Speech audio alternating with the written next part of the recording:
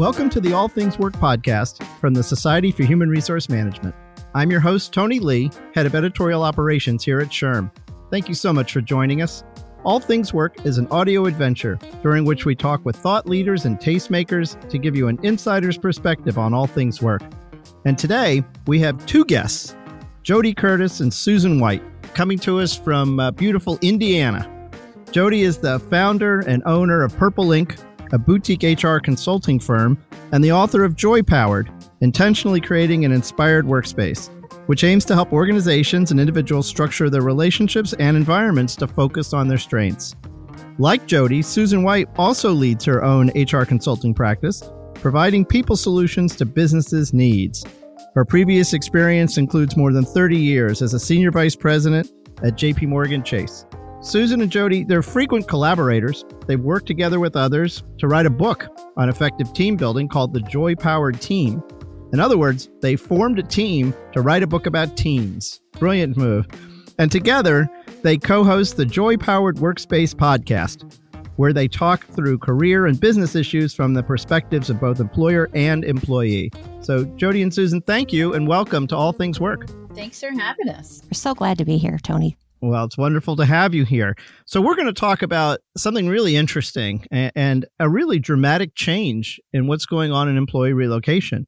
You know, in years past, relocation was simply part of the deal for any upwardly mobile professional. Susan, you and I were chatting about, my father-in-law worked for General Motors for many years, and they moved consistently every year and a half, 11 times, in the course of his career. And that was just in his first, 18 years or so of his career. And you were sharing that your son has just gone through something similar. What has been his moves? Yes. Now, I know he is an unusual millennial because he's 31 years old and he has moved 9 times since in the last 9 years. So he went into like a leadership training program where that was expected with a very large company, Raytheon, moving him 3 times in the first 3 years. And then he just decided he enjoyed moving and started working for startups and has moved almost every single year since then. But he learned his lesson. Yeah, he did, because he just this year said, that's it. He and his new wife bought a house and they said 30 years minimum, or we're going to be here 30 years minimum. That's great. So it's interesting. Let me add a little more info here before we dive in. So some very interesting research. From 2013 to 2018, company paid relocations have fallen 22%. And in a Federal Reserve study, about 50% of all employees say they're rooted and they are not willing to move. It's really a change. Now, part of it is that, the federal tax law changed in 2018 that eliminated the business deduction for employer paid moving expenses. So that might have something to do with it. But we have incredible talent shortages. Companies are desperate to find the right people for the right job. And that often means they have to move them from one place to another. But folks are saying, not me. I'm not moving. What do you guys think? Is this a trend that's here to stay? I have to say that I do believe that it is. I think there's a lot of differences among young people today than there was back in our generation. The fact is that with the labor market being what it is, people can stay where they were born, where their friends, where their networks are. They don't necessarily have to move to get that job. So I don't see it changing, in the near future. I also think, we have more dual career families than we've ever had before. So, 20, 30 years ago, people could more easily move because it was maybe one spouse was staying at home and it was all about the other person's career. And now with dual careers, it's not as easy for people to switch both careers at the same time and make it work for them. And like Susan said, I think people believe, why should I relocate? I can work from home, or I can have meetings on Zoom, or the millennial generation is more used to just doing things remotely. I do see that more of them maybe are willing to travel for work, but not relocate. Yeah, no, that makes perfect sense. And the other aspect here too is we're talking about a lot of these folks are sandwich generation. They're taking care of their parents, they're taking care of kids. They're taking care of dogs that don't want to go anywhere, that have a good dog walker. That's right.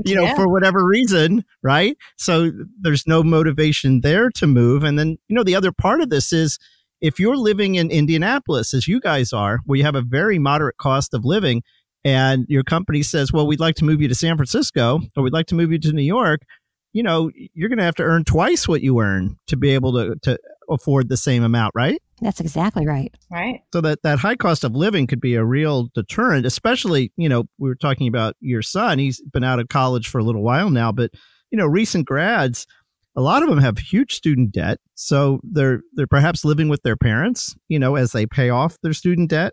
So, there's so many different pieces that come into play here that provide a disincentive, I think, for folks to accept a relocation. But employers are still relocating people. So what are you hearing? I mean, are they doing something interesting to get people to agree to move? The thing is with employers, they absolutely do need to relocate talent to where their operations are. And I do hear them struggling. And I know there's employees who say, I really want that next promotion, but I'm not going to be able to do it. If I'm going to be required to move, I'll pass. And so, Jody, I don't know if you're hearing the same thing I am, but employers are getting, at least I hear, a little more flexible about the fact that they'll allow employees to come in for parts of weeks or parts of months, as long as they're committing to being there and having face time at the headquarters or at that operational site for a certain percentage of time, maybe during a week or during a month. Yeah, to give them that flexibility to work elsewhere on the other time. Exactly. Yeah. We hear time and time again with the millennials, their life is more important than work for them. And it used to be people would relocate for money or career progression, and now they're valuing life over that. So employers have to be, if they want people to move, they have to be really creative to make that happen. And I haven't heard of anything specifically or any specific benefits or dollar amounts that companies are offering. I think it's more about the creativity of the workday, or giving them the flexibility that they want to make it happen. Yeah, I think flexibility is first, for sure. I think all the things that back in the day we used to say, you know what, maybe we'll give the person $10,000 cash bonus and let them figure out how to move themselves. I think employers are needing to be even much more aggressive now and think about, maybe we give them the $10,000 for the moving allowance, but we also go ahead and get them packed up and moved. We'll take care of moving their cars. We'll absolutely look at temporary housing. We're going to look at giving them pay time off to do the move, as opposed to expecting them to make it happen over a weekend, over a vacation time. I do think that helping, especially rising executives or high potential talent, making sure that you're taking care of that second, the spouse or the partner that they want to move with, that person might need some job search assistance. I see companies offering that usually through their own outplacement firms. They'll go ahead and allow, trailing partners to get some assistance as part of that relocation package.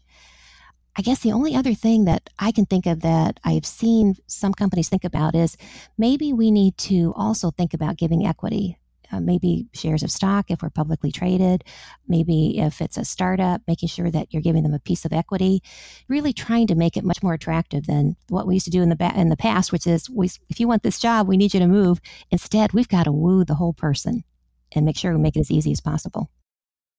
No, it makes perfect sense. And actually, everything you've said is backed up. There's a Gartner report where the conclusion is that money isn't enough anymore, and that, family issues, cultural considerations are paramount and more important than money. There's I don't know if you guys read Hillbilly Elegy, the J.B. Vance book, but yeah, I mean, there's a great example in there of folks who were offered opportunities to move somewhat far away from family for a real career boost and said no, because family ties were the most important aspect of their life. And it wasn't just because they loved their family and wanted to be there, but it's their family needed their support, needed them to be present, sometimes needed, them to step up and actually care for them. And that changes the way people think about their careers too, right? I mean, it's not me first necessarily. Mm-hmm. Tony, I see it on the flip side a little bit too, where people are making the choice to move because of family, or because they want to be in the outdoors more, or they want to move to Colorado or move to be back with those aging parents.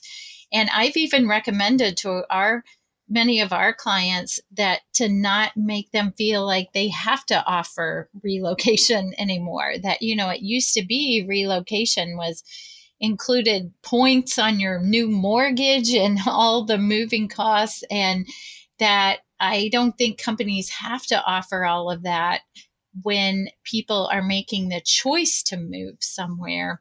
And that used to be sort of more a standard offering too, that companies just offered everyone. So I think it's interesting. They have to be more creative with their internal people to get them to move. But yet for people who are looking to move to new locations, I think it's less of a benefit because the companies don't feel like they have to offer that. Yeah, no, absolutely. And you want to know the other secret? Move them to Texas. Tax-wise, that's a wonderful place to go. Tax-wise, cost of living. Well, actually, if you look at what are the top cities for incoming relocation, whether they're new college grads or existing employees, 3 of the top 5 cities are in Texas: Houston, Dallas, and Austin. So to your point, if you're a new college grad coming out of, Michigan or Ohio, and you're thinking, I think I want to go someplace warm where the cost of living is low, and you're a company hiring in Texas, you may not have to offer anything to get folks to make that move, they right? They want to come to you. Yeah.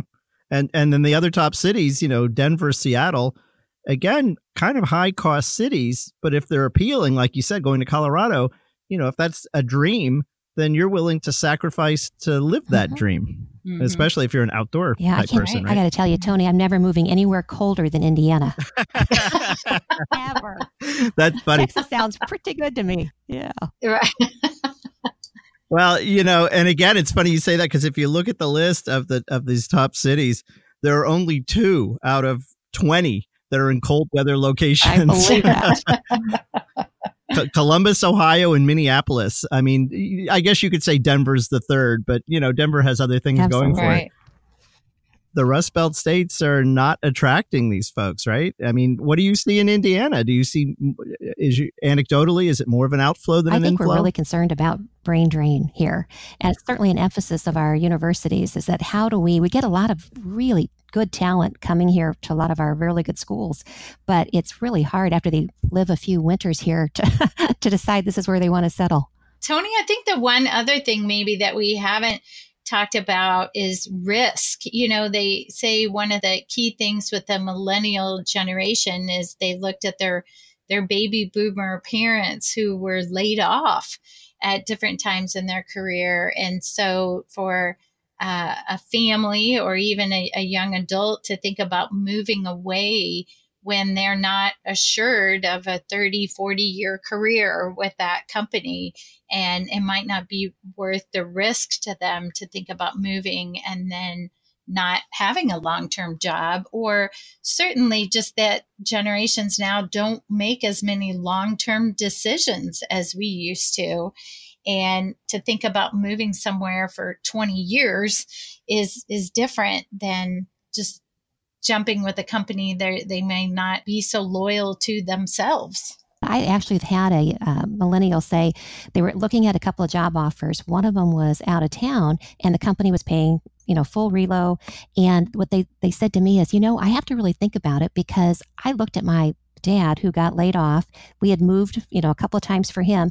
The companies never move you back home. So the fact is, I may go there. Everything sounds great to me now, but I'm not sure if this doesn't work out. Do I want to try to, fight and pay my way back here? So I do think that's real. I think that they've seen that many people lose their jobs, and why do they want to take that risk in a city where they don't know? Yeah, and you know what? It's only going to get worse because if you look at the Gen Z generation and what they say is most important to them, they're the ones who were growing up during this last Great Recession, who saw their folks, lose their jobs, lose their college funds. For them, they're more risk averse than anyone and more financially motivated than, frankly, millennials. Yeah. So if that's the case, you're going to have an even harder time moving folks in the years ahead. Well, thank goodness companies are getting better and better at remote work, and the technology is getting better and better. So people are working side by side, even though they're physically, states away from each other, based on technology platforms. They're able to talk and see what each other is doing, share documents. Thank goodness. I think that's hopefully going to help offset this concern. Yeah, for both employees and the employers.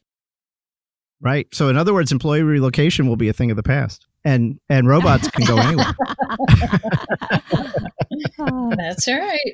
All right. Well, thank you, guys. That's going to do it for this edition of All Things Work. A big thank you to Jody Curtis and Susan White for joining me to discuss employee relocation.